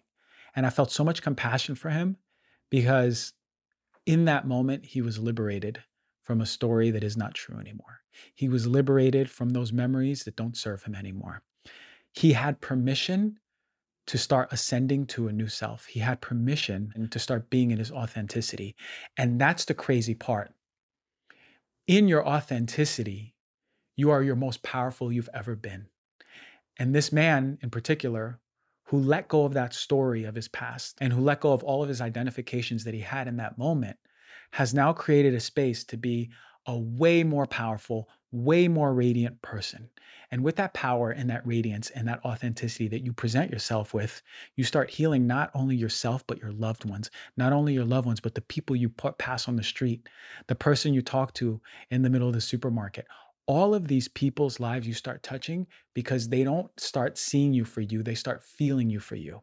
You start expressing your energy so differently. You start motivating people, and you give people the permission to do exactly what you're doing for yourself. And that is living in your authenticity and living in your vibration. And that is our God-given gift. It is what we're here to do, to be our highest selves and to start healing each other and the world. And this is the power that we have once we let go of all of those stories and all of those false identifications and all of those false ideas and ideologies that are not real and they do not serve us and they're rooted in fear. They're holding you back like anchors from the love that you are. Now let's chat about something crucial, that is omega-3s. You know I'm all about keeping clean and pure when it comes to products as well as food on my plate. But when it comes to supplements, right, we have to make sure we have the best of the best, but especially when it comes to omega-3s. And I really mean it. Omega-3s are some of the most adulterated supplements that exist out there. And a lot of companies aren't doing it right. We need omega-3s for our heart, for our brain, for our eye health. You might not be getting enough nutritionally. When it comes to Puori, it's a quality brand, not only just with omegas, across their whole line. They're extremely transparent. Every batch undergoes rigorous testing against over 200 contaminants, and you could check the results for yourself. And that's one of my favorite things. You can scan the QR code and look at the batch that is right in front of you, that is on your shelf or on your counter, and you can see the results for this quality testing. Puori's O3 Ultra Pure Fish Oil delivers a potent dose of EPA and DHA without any unnecessary extras. Now, Puori is offering 20% off of their O3 Ultra Pure Fish Oil, the one that I take every single morning, and all their fantastic products to you, the Heal Thyself listener. That's 20% off even the already discounted subscription price. I want you to go to Puori.com. Use my promo code DRG, that's PUORI.com/DRG to take care of your health with some of the best omegas out there by Puori. These days, it seems like everyone is carrying on a beverage, whether it's soda or flavored water, or kombucha, or coffee or tea. But not all beverages are created equal when it comes to quality and health benefits. That is why I become obsessed with Peak's Sun Goddess Matcha. I've been using this it's one of the first supplements I really invested in. It's 4 years ago, probably. And it's not just any old matcha powder. We're talking organic, ceremonial grade matcha tea that has been meticulously screened for pesticides, heavy metals, mold, and even radioactive isotopes. Peak takes no shortcuts. Their matcha is cultivated by 9th degree tea masters in Kagoshima, Japan, using century-old traditions. Their plants are shaded for 35% longer than usual to maximize the production of vital compounds like L-theanine for calm, steady energy, and chlorophyll for its detoxifying anti-aging properties. I start every morning with a frothy cup of Sun Goddess matcha, not just for energizing my body, we all want to get that caffeine kick, yeah, okay, but for the amazing gut health, metabolism boosting, and antioxidant benefits. The phytonutrients nurture my digestive system, the EGCG compounds help my body burn calories efficiently, and the chlorophyll gives my skin the awesome radiance. You see I'm glowing right now, right? That's because of the matcha. There's perfectly proportioned packets that are easy to mix with water whenever I need to pick me up. So easy to make a consistent self-care ritual. Peak is offering you, the Heal Thyself listener, 15% off of their Sun Goddess matcha, plus a free beaker and a rechargeable frother when you go to peaklife.com/DRG. They're so confident that you're going to love it. There's even a 30-day money-back guarantee. No code at checkout. Just go to PIQUELIFE.com/DRG. You're going to get 15% off plus all those freebies. So I want to bring attention that we have a body that detoxes. We just want to make sure that we're optimizing it. How do we optimize the emunctories? Emunctories is a buzzword in the naturopathic world or the functional world. Emunctories is another word for organs of detoxification. So how do we optimize these emunctories? Where do we start?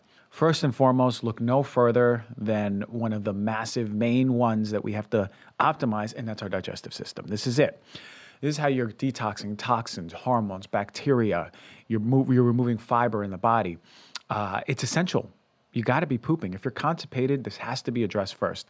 Don't buy a detox kit or spend all this money on a detox program if you're not pooping. You have to address the pooping first. So there's this enzyme, and this is something that we don't bring into people's attention, but it's such an important thing to understand. We have an enzyme called beta-glucuronidase, and it's really important enzyme in our body. And you can actually measure on a stool test, you could see how active this enzyme is.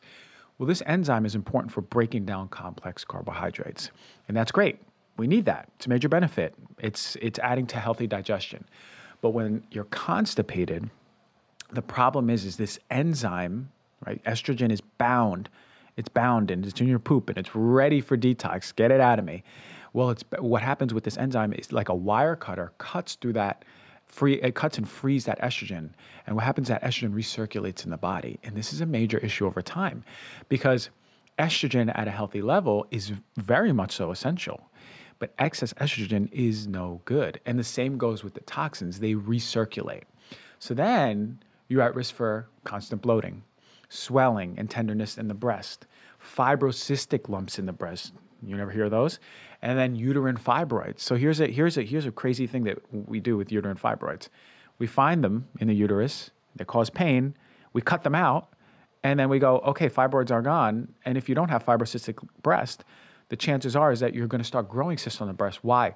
Because we're not addressing the estrogen metabolism in the liver and in the poop. So first and foremost, you have to pay attention. If you have uterine fibroids, that your body is showing you that there's an excess amount of estrogen and we need to clear that instead of surgery. I'm not saying don't get surgery, but you have to look at the root cause. Surgery certainly is not addressing the root cause. What else? Irregular menstrual periods, PMS, poor sex drive, mood swings, more anxiety, changes in your memory, right? Headaches, hair loss, weight gain, cold hands and feet, trouble sleeping, fatigue, increased risk of breast cancer. So you're not pooping, and the estrogen that's recirculating is putting you at risk for all of these things, both short-term and long-term. And if you are suffering from any of these and you're not pooping, you may have just found the root cause of what's going on. Here's the take-homes. We have detox in itself needs to be addressed optimally with our organs. You don't need anything outside of you. What you need to start looking at is how you can support those organs. And there's ways, right? And think about this. This is always a philosophy. Give the body what it needs, remove what is an obstacle to healing. An obstacle to healing can be really crappy air in your house. How do you remove it? We'll start removing the sources of the crappy air. Start putting in an air filter. Now you're supporting your lungs. An obstacle to healing could be your constipation. We'll get to the root cause of why you have constipation, right? Obstacle to healing could be you not sweating. Get to the root cause of why you're not sweating. You understand? An obstacle to healing could be just not drinking enough water. Get in that water, good quality water, and start urinating. Open up those emunctories, support them, and on the outside, supplements do just that. They supplement this whole detoxification process. In 2019, the FDA submitted a proposal for updating sunscreen regulations, recognizing just two ingredients as safe and effective. That's zinc oxide and titanium dioxide. The problem is in the other ingredients. There are multiple chemicals found in sunscreen that are harmful to human health. In the same 2019 proposal that I mentioned by the FDA, they mentioned that 12 of the active ingredients commonly found in sunscreens, including oxybenzone, need additional data from safety and efficacy tests. And those ingredients that I mentioned are used in more than 60% of the sunscreens out there, which is incredible, right? So chances are, over 50%, that you're going to choose a sunscreen that has chemicals that the FDA is admitting are not tested properly for safety and efficacy. That's incredible. So, essentially, we do not have enough data on these chemicals. Avobenzone, oxybenzone, which is the first most common UV filter, octinoxate, which is the second most common UV filter, homosalate, octisalate, and octocrylene. And we don't know how safe they are, and on the contrary, we're starting to see that they have harmful effects on the body. Oxybenzone is the most popular chemical, as I mentioned, the most common UV filter, and it's readily absorbed through the skin. And the CDC, their fourth national report on human exposure to environmental chemicals, demonstrated that approximately 97% of people have tested for oxybenzone in their urine. And it's not just coming from sunscreen, it's also in personal care products. But oxybenzone is a chemical that we're starting to see is a nasty one. It's been detected also in human breast milk, amniotic fluid, urine, and blood. So in humans, oxybenzone has been reported to produce contact and photocontact allergy reactions. So if you've ever been allergic to a particular sunscreen or itchy or getting a rash, the chances are it's the oxybenzone reacting. But it's also implicated as a possible endocrine disruptor, meaning hormone disruptor, estrogen, testosterone, progesterone, thyroid, all of the hormones that are floating around in our body that are giving our organs signals on what to do can be disrupted. We also see that it's been linked to Hirschsprung's disease, which is a bowel disease, which causes constipation. It's also believed to affect the thyroid, super important in metabolism, right? It is the heat center of our body. I think of it like the thermometer of the house. Testosterone levels, super important as we get older, us men and women. Kidney function, pubertal timing, breast cancer, and endometriosis. These are all hormone disorders aside from the kidney function one. These are hormone disorders that are pushed. So we've already believed for years that oxybenzone disrupts your hormones, but now we're starting to see that it does have an effect on the way that our hormones are working and causing diseases that are tied to hormone dysfunction. Children, of course, may be more vulnerable than adults to harm from oxybenzone because of the potential for higher absorption and bioaccumulation. And if that wasn't enough, oxybenzone can also react with chlorine. Chlorine, think about it.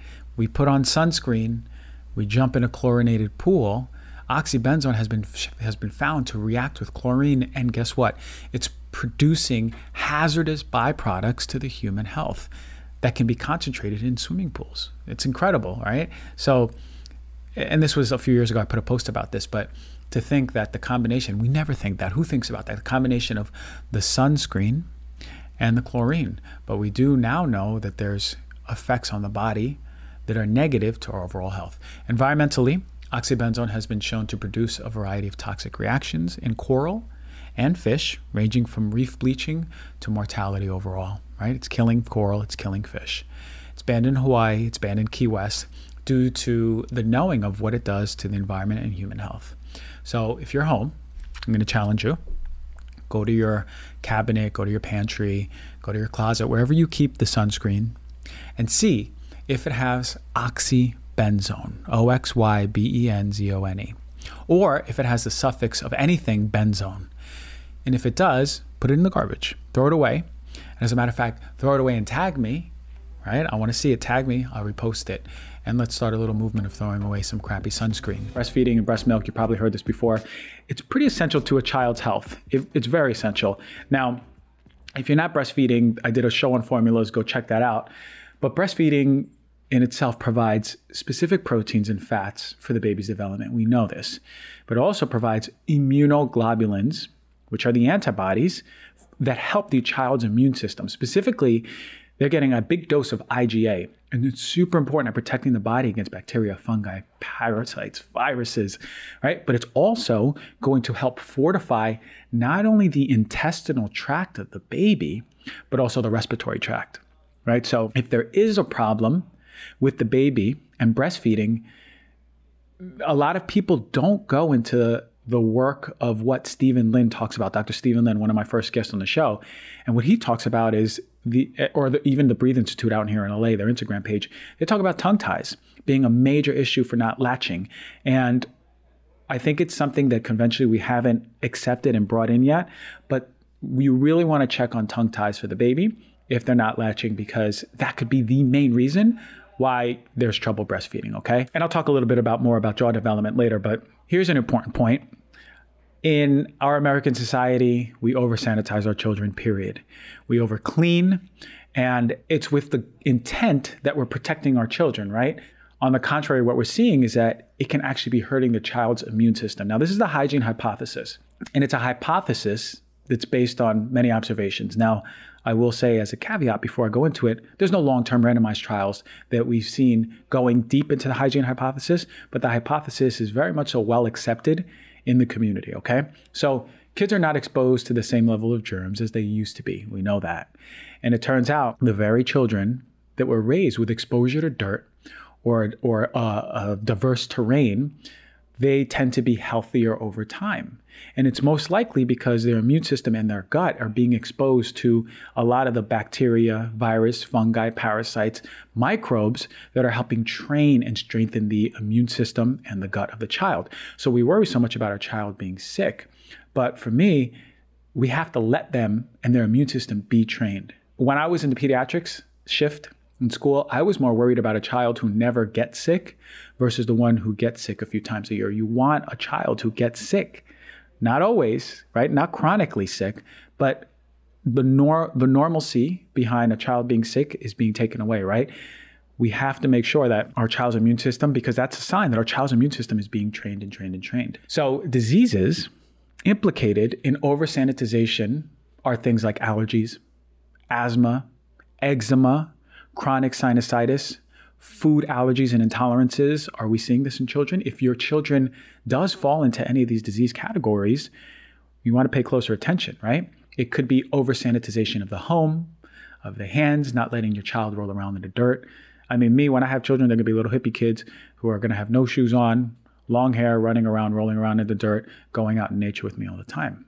And we've lost touch with that natural play and display of microbes, which inherently our body needs, especially as children, which is going to set the tone through adolescence and through adulthood. Community gives you immunity from illusion.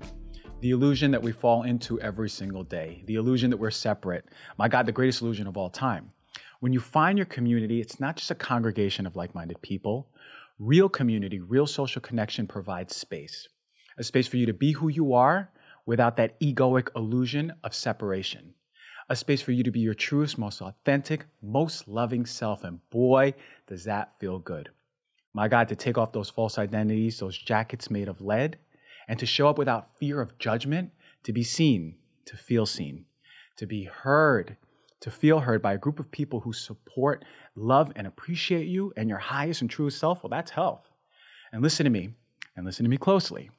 Community at this level is the most important intervention for health. Before diet, before exercise, before smoking, before drinking, before even detoxifying your home. A community of people who reflect your authenticity, your greatness, and mostly, most importantly, the love that you are is health. That's healing, and that's number one. Community. You want to surround yourself, and this is the community equals immunity part. You want to surround yourself with people on the deeper level who really allow you to show up that way, allow you to be your most authentic, highest self, and also are inspiring you simultaneously. You're looking at them and you go, God damn, that person is great. That person is illustrating, radiating, characterizing, personifying greatness. And that inspiration leads you to grow more. That's true community. So 2 essential times of the day for light exposure, especially if you're out of balance physically or mentally or emotionally. Sunrise and sunset, right? And this may be a problem for some people. I don't care if you can't wake up early, set your alarm. And I don't care if you have something to do in the evening, change that because you got to put your health first. I want you to think about it. Most of our evolutionary life was on this input every single day. We evolved with our body knowing exactly what to do and how to operate based on these signals. So again, if you're suffering with any conditions, you got to start with the basics. And these basics are meaning the sun that's giving your body those inputs for daily health. And what are the messages? Let's go into them. Sunrise. Well, admittedly, this is one of the most challenging ones for me, right? Because I'm a little bit of a night owl. So getting up that early, especially to see the sunrise, can be a problem sometimes. And particularly where I live up in the mountains. So it takes a while to come down, get to the beach and see the sunrise, or get to a place where I can see the horizon. But I'll be moving back down to the beach, so it's going to be an everyday occurrence. But you don't need to live at the beach. Hell, you don't even need to see the full sunrise on the horizon. All you need is that spectrum of colors. It's being given off to you. And it varies depending on where the sun is on the horizon, but you really want to make sure you're getting out there. Check your time and see sunrise tomorrow, and you know it's at, let's say, 6:05 a.m. Get out there by 5:55, right? 10 minutes early so you can see that whole process happen. A foundation to any health condition is getting enough light at the right times of day. If you have issues sleeping, depression or anxiety, or your brain's not sharp as it usually is, exposure to sunrise and sunset should be the first interventions that your doctor's given you, or at the very least, that to complement those treatments. So we're talking about evolutionary biology. Our bodies not only benefit from these signals, but they expect them daily. So a new study that was published in the Current Biology magazine earlier this year, it was called Let There Be Circadian Light. And they saw that the wavelengths of light at sunrise and sunset make the biggest impact on our brain when it comes to mood, but also not only that, cognition, alertness, and memory. The cells in your retina are responding to these colors, and the signal's being sent straight right to the SCN of the brain, and that's getting all the gears going in your body. In reference to mood, guess what neurotransmitter is being released during sunrise? Serotonin. That's the same feel-good neurotransmitters that is deficient in people with depression, which is partially the cause, but not all of it. When your body's flooded with this during sunrise, this neurotransmitter that is salvaged by SSRIs like Lexapro and Prozac, well, that's retraining your body, right, to start seeing the sunset, and then you're releasing these daily, over and over and over. And your body's becoming used to this serotonin flood every morning. And again, if you're being prescribed these medications, but not the wavelengths of sunrise or sunset, then your doctor's missing the whole point of healing. But don't take my word for it. Go outside, starting today, every single day for the next 30 days. See the sunrise and see the sunset. And write it down how your mood changes otherwise. Go back to your doctor after 30 days and reassess where you are with your medication. Because it could be that it's lowered or you're off of it. I'm not making any guarantees, but it's such an important intervention to make. Now check this out. Here's one of the craziest things. Did you know that if you see the sun rise, it can help dictate your sleep, the quality of your sleep, 15 to 16 hours later? Why? Well, serotonin is needed to produce melatonin. This happens in your pineal gland. So when you watch the sun rise, what you're doing is you're setting off that serotonin every single day. Your body's getting used to releasing it in the morning. That's setting you up for nighttime melatonin release. You see the sunset, you get a flood of melatonin. You're setting yourself up for success in a nice sleep-wake cycle, which is integral to your overall health. And then another plus is that when you see that sunset, your cortisol is starting to trend down. It's been trending down throughout the day, but it's going to hit its lowest point. And when it's hit its lowest point, melatonin is starting to reach its highest point, and then you're putting yourself in a really relaxed state. Your body's saying, I'm tired. Get me to sleep. Because mind you, melatonin is not just a sleepy hormone. It's essential for antioxidant, reducing oxidation and inflammation in the body. It's also an anti-cancer. It also stimulates the immune system. Proper melatonin production at night is dependent on how much serotonin you're producing in the day, plus dietary interventions, but how much serotonin you're producing in the day, that's setting you up for optimizing melatonin. And remember, not just for sleep, but all of those other beneficiary effects in the body. So you see, and then when you wake up, rejuvenated, restored, you're able to wake up early in the morning, feeling good, and then you see that sunset again. Just like you charge your cell phone every single day when it's dying, we have to make sure we charge our cells. And there's 3 ways you charge your cells: mineral-rich water, sun, and grounding. Put your feet on the ground, and I'm going to talk about that in a second. But those are the non-negotiables. Make sure you're doing all 3. That's how you charge your cells, just like you do your cellular device. We put so much care when we're on 1%, we run and we find the nearest charger, but we don't do that with our body. Now, if you live in Pacific Northwest or North Dakota, wherever it's lacking sun, all you need is day. All you need is daytime light. Those rays, those wavelengths are essential. The sun doesn't necessarily need to be out. But back to water. Did you know that most people are dehydrated in the morning? And I bet you're actually reaching for your water right now if you have it near you while you're listening, because so many people do that when we do our talks. But let that be a reminder that water is essential throughout the day. And actually, many symptoms that people go to doctors for are often just dehydration. So I want you to make sure you're filling up that water in the morning. Get a glass or stainless steel one. You heard me talk about my favorite one earlier in this episode. The more ounces, the better. Fill that sucker up with minerals. Make sure it's charged, especially if you're going to the workplace, and be sure to drink it up. Get a goal, set an alarm, write time ticks throughout the day on the water bottle with a Sharpie, whatever will hold you accountable. Next step to get to having the best workday ever, your morning ritual. Now, this is essential, the morning ritual, because it's the one time, and as you do it more, you'll find that you're boosting your creativity and productivity. You need a ritual. I can't stress it enough. And it needs to be consistent, right? 30 days of rituals, do it. Write it down. Make sure you're holding yourself accountable. Put an alarm. If you do it for 30 days, see if it improves your work. you'll often find your creativity and productivity is much better. And as a bonus, when you're doing your ritual, you can ground, get outside, put your feet on the ground, do these rituals, speak them out loud. And now at this point, you've seen the sun, you set your cortisol awakening response for the next day. You set yourself up to get a good night's sleep already just by waking up. You've hydrated yourself. You've done your morning ritual. You put your feet on the ground. At this point, you've done more than most people do before they get into work, but I'm going to give you some more tips. So fasting and exercise, I'm actually a really big fan of intermittent fasting. So the magic marker is about 13 hours for intermittent fasting.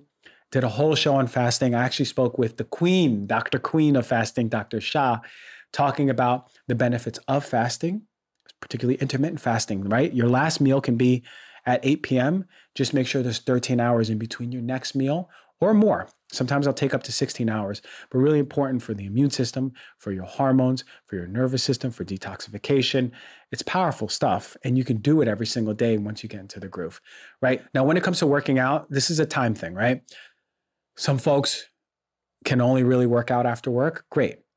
For me, it's if you're getting it in, the movement, the working out, the detoxification, the stimulating the immune system, all that, all the benefits, those really good benefits of working out, I don't care when you do it. I actually prefer and suggest it more during the morning because that's when your cortisol is its highest. You don't really want to bring up that cortisol late at night because it can potentially disrupt your sleep. So for me, I know if I work out in the morning and by the time I sit down, I'm ready for work, man, that is already a cup of coffee in itself.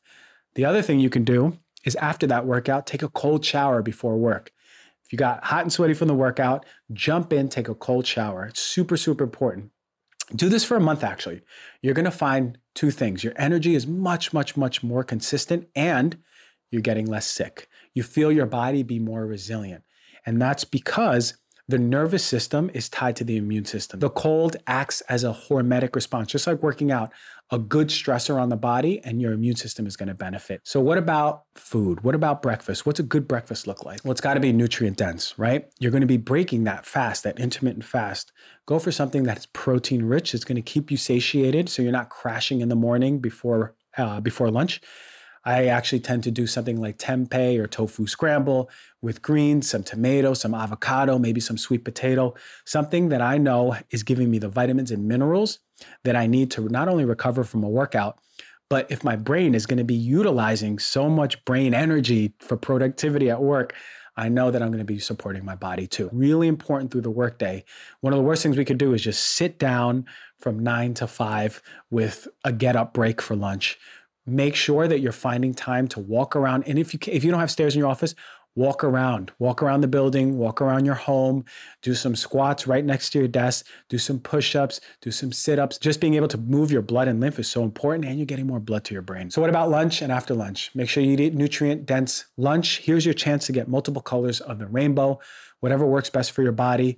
Get in tune with your body, what vegetables, what fruits really help, and which ones really you don't feel good around. But a big salad with raw veggies or some fruits, cooked or steamed, whatever it is, here's your chance to get the rainbow of antioxidants in every color of fruits or vegetables. Stay away from the heavy stuff like chicken and gravy or mashed potatoes and butter. There was similar foods like that in the hospitals that I worked at. That's all dead food. You want lively food that's not processed, that is giving you those vitamins and minerals and antioxidants to get you to the afternoon, to the end of the workday. Amongst all of this I said, for having your best workday ever, I'm going to be honest with you. None of these recommendations matter if you hate the job you give your life to. Ask yourself this, and this is the most important tip I can give. Are you living your purpose? Are you aware of what your purpose is? And most importantly, does your job, the very things that takes up so much of our life, reflect the greatness that you bring into this world? Life is so short. It's a snap of a finger, I guarantee that. I still remember so clearly when I graduated middle school, high school, my first day of college, my first day as a doctor. Life is shorter than you can imagine, and it speeds up as you get older. And you can feel it speeding up. Sometimes the best laid plans that you have can be cut short very quickly, right? We work at a job we hate, we live for the weekend, we save money, we retire, and we die. But who created this standard, right? It's a lead blanket on your light. It's a matted tarp on the radiance to uplift others that you have. So we owe it to ourselves to be excited about work, right? To want to share our work with the world, to transform our gifts into what people call quote unquote work. But for you, It's your art. It's your fulfillment. It's your gift to others. It's never, never, ever too late to live that life that you came here to live. So I challenge you, think about what lights a fire in your soul, what you've been gifted with and that people have been admiring within you for years. And can you incorporate that, if not into a job, into a hobby? But can that hobby grow into a business? And can you share your extraordinary gifts with us? Because I promise you, by changing yourself, by changing your work, you change the trajectory of your life and the people's lives that you touch. Look at a kid. You'll see a kid hug when it's happy, love when it's feeling loving, be in fear when it's scared. But really coming back, their default state is always loving. Their default state is always open. Their default state is always curious. And how many of us, and when did we lose that? So take this time on this podcast or after to go back into that time in your life where you were, what the smells were, what you saw, your friends, what your experiences were, right? And people were like, oh, when I was a kid, it was so carefree, it was so easy. But what I'm trying to tell you is that that's accessible even in your adult body. So when it comes to fear, we've been given this teaching of fear because we live in a fear state. And whether it's from your parents, whether it's from teachers, whether it's from even religion, right? We're given these rules of which we need to live by, right? And of course, if you're living with your base state of love, then everything else beautiful sprouts from that without rules, right? But society, man, how many of us listening want to be, do, have, say, express something, but society told us we can't. Oh, no. You cannot wear that. That is not acceptable in the streets. That is not acceptable at this party. That's not acceptable in the workplace. Okay, understandable. Oh, you can't say that. You really want to sing, but you're not a good singer. Remember in 8th grade when you were told to stop singing because you're terrible? My soul wants to sing. It wants to express the love that it has in the form of song. You can't do that. How about dance? How about cook? How about anything? Think about how much of your life is being weighed down by that proverbial lead blanket that is fear. And how we were told and conditioned at such a young age that we cannot just be. We cannot just express. We cannot just surrender to exactly the way we want to express ourselves. And I know this is resonating with a lot of you because you will soon find that you don't even feel good in your body. You feel you are contracted. You feel those impulses. And the more we contract it, the more we throw lead blankets on it, the more those impulses become whispers. When we were a kid, they were loud. We followed exactly what we wanted to do, where we wanted to do it, how we wanted to do it. But all of it was based in authenticity. As you throw lead blankets over your life, they become whispers. And your soul says, hey, please do this. I really want to do this. And you go, I think I heard something, but I'm just going to continue being in that contracted fear state. What I'm submitting to you is maybe, if you take time, you get quiet, bring out a journal, close your eyes, be in solitude, take some time to get back in touch with that child in you that is trying to come out and trying to express itself without rules, right? Without society saying you cannot, you should not, you will not. And understand in your highest moments how that feels. Understand that those moments when you're expressing whatever wants to express out of your soul, in love, in curiosity, and enjoyment, and in expression, you're honoring your highest self. And when you're honoring your highest self, you're embodying your highest self. And when you're embodying your highest self, you're living your life the way life is intended to be lived. And the beautiful thing, and we spoke about this so many times on the show, is when you're embodying your highest self, you are giving people permission, whether consciously or unconsciously, to embody their highest selves. Just by you being you, which is the craziest thing. You don't need to do anything. You just need to embody that highest self. One of the most important steps that when people say, hey, Dr. G, what are the steps I do to change my life? What's the most important thing? If you're not taking an audit of yourself and every single day and where you stand and how you're showing up, then you're missing it and you're on autopilot and life is just happening to you rather than for you. Okay. So the first step is taking the time out. Just every single day, find 10, 15, 20 minutes, an hour to look at yourself. So ask yourself this one question, actually two. Is it serving me? Yes or no? Whatever it is, a quality of yourself, a person, a situation, a circumstance, is it serving me, yes or no? And is it rooted in love or fear? 2 questions every single day. Is it rooted in love or fear? You'll find that most of the things in your life are rooted in fear. And it's interesting because it's not our fault. We're taught this through authoritative figures, through media, whoever it is has taught us to live in fear. So ask yourself, is it in love or fear? Is it serving me, yes or no? Then take the time to look at those aspects of yourself, how you're showing up, what are the qualities that you are bringing to the table, and are they serving you? And if the question is no, take the time to recreate those, right? So if you're showing up out of integrity, if you're showing up not being compassionate, not being nurturing as you want to, right? Not being as vocal as you want to, speak it with affirmations. I am vocal, I am compassionate, I am nurturing. And you'll see, if you pay close attention to speaking that truth out loud, and make sure you speak it. It's not just a thinking thing. Make sure you speak it aloud and speak it loud.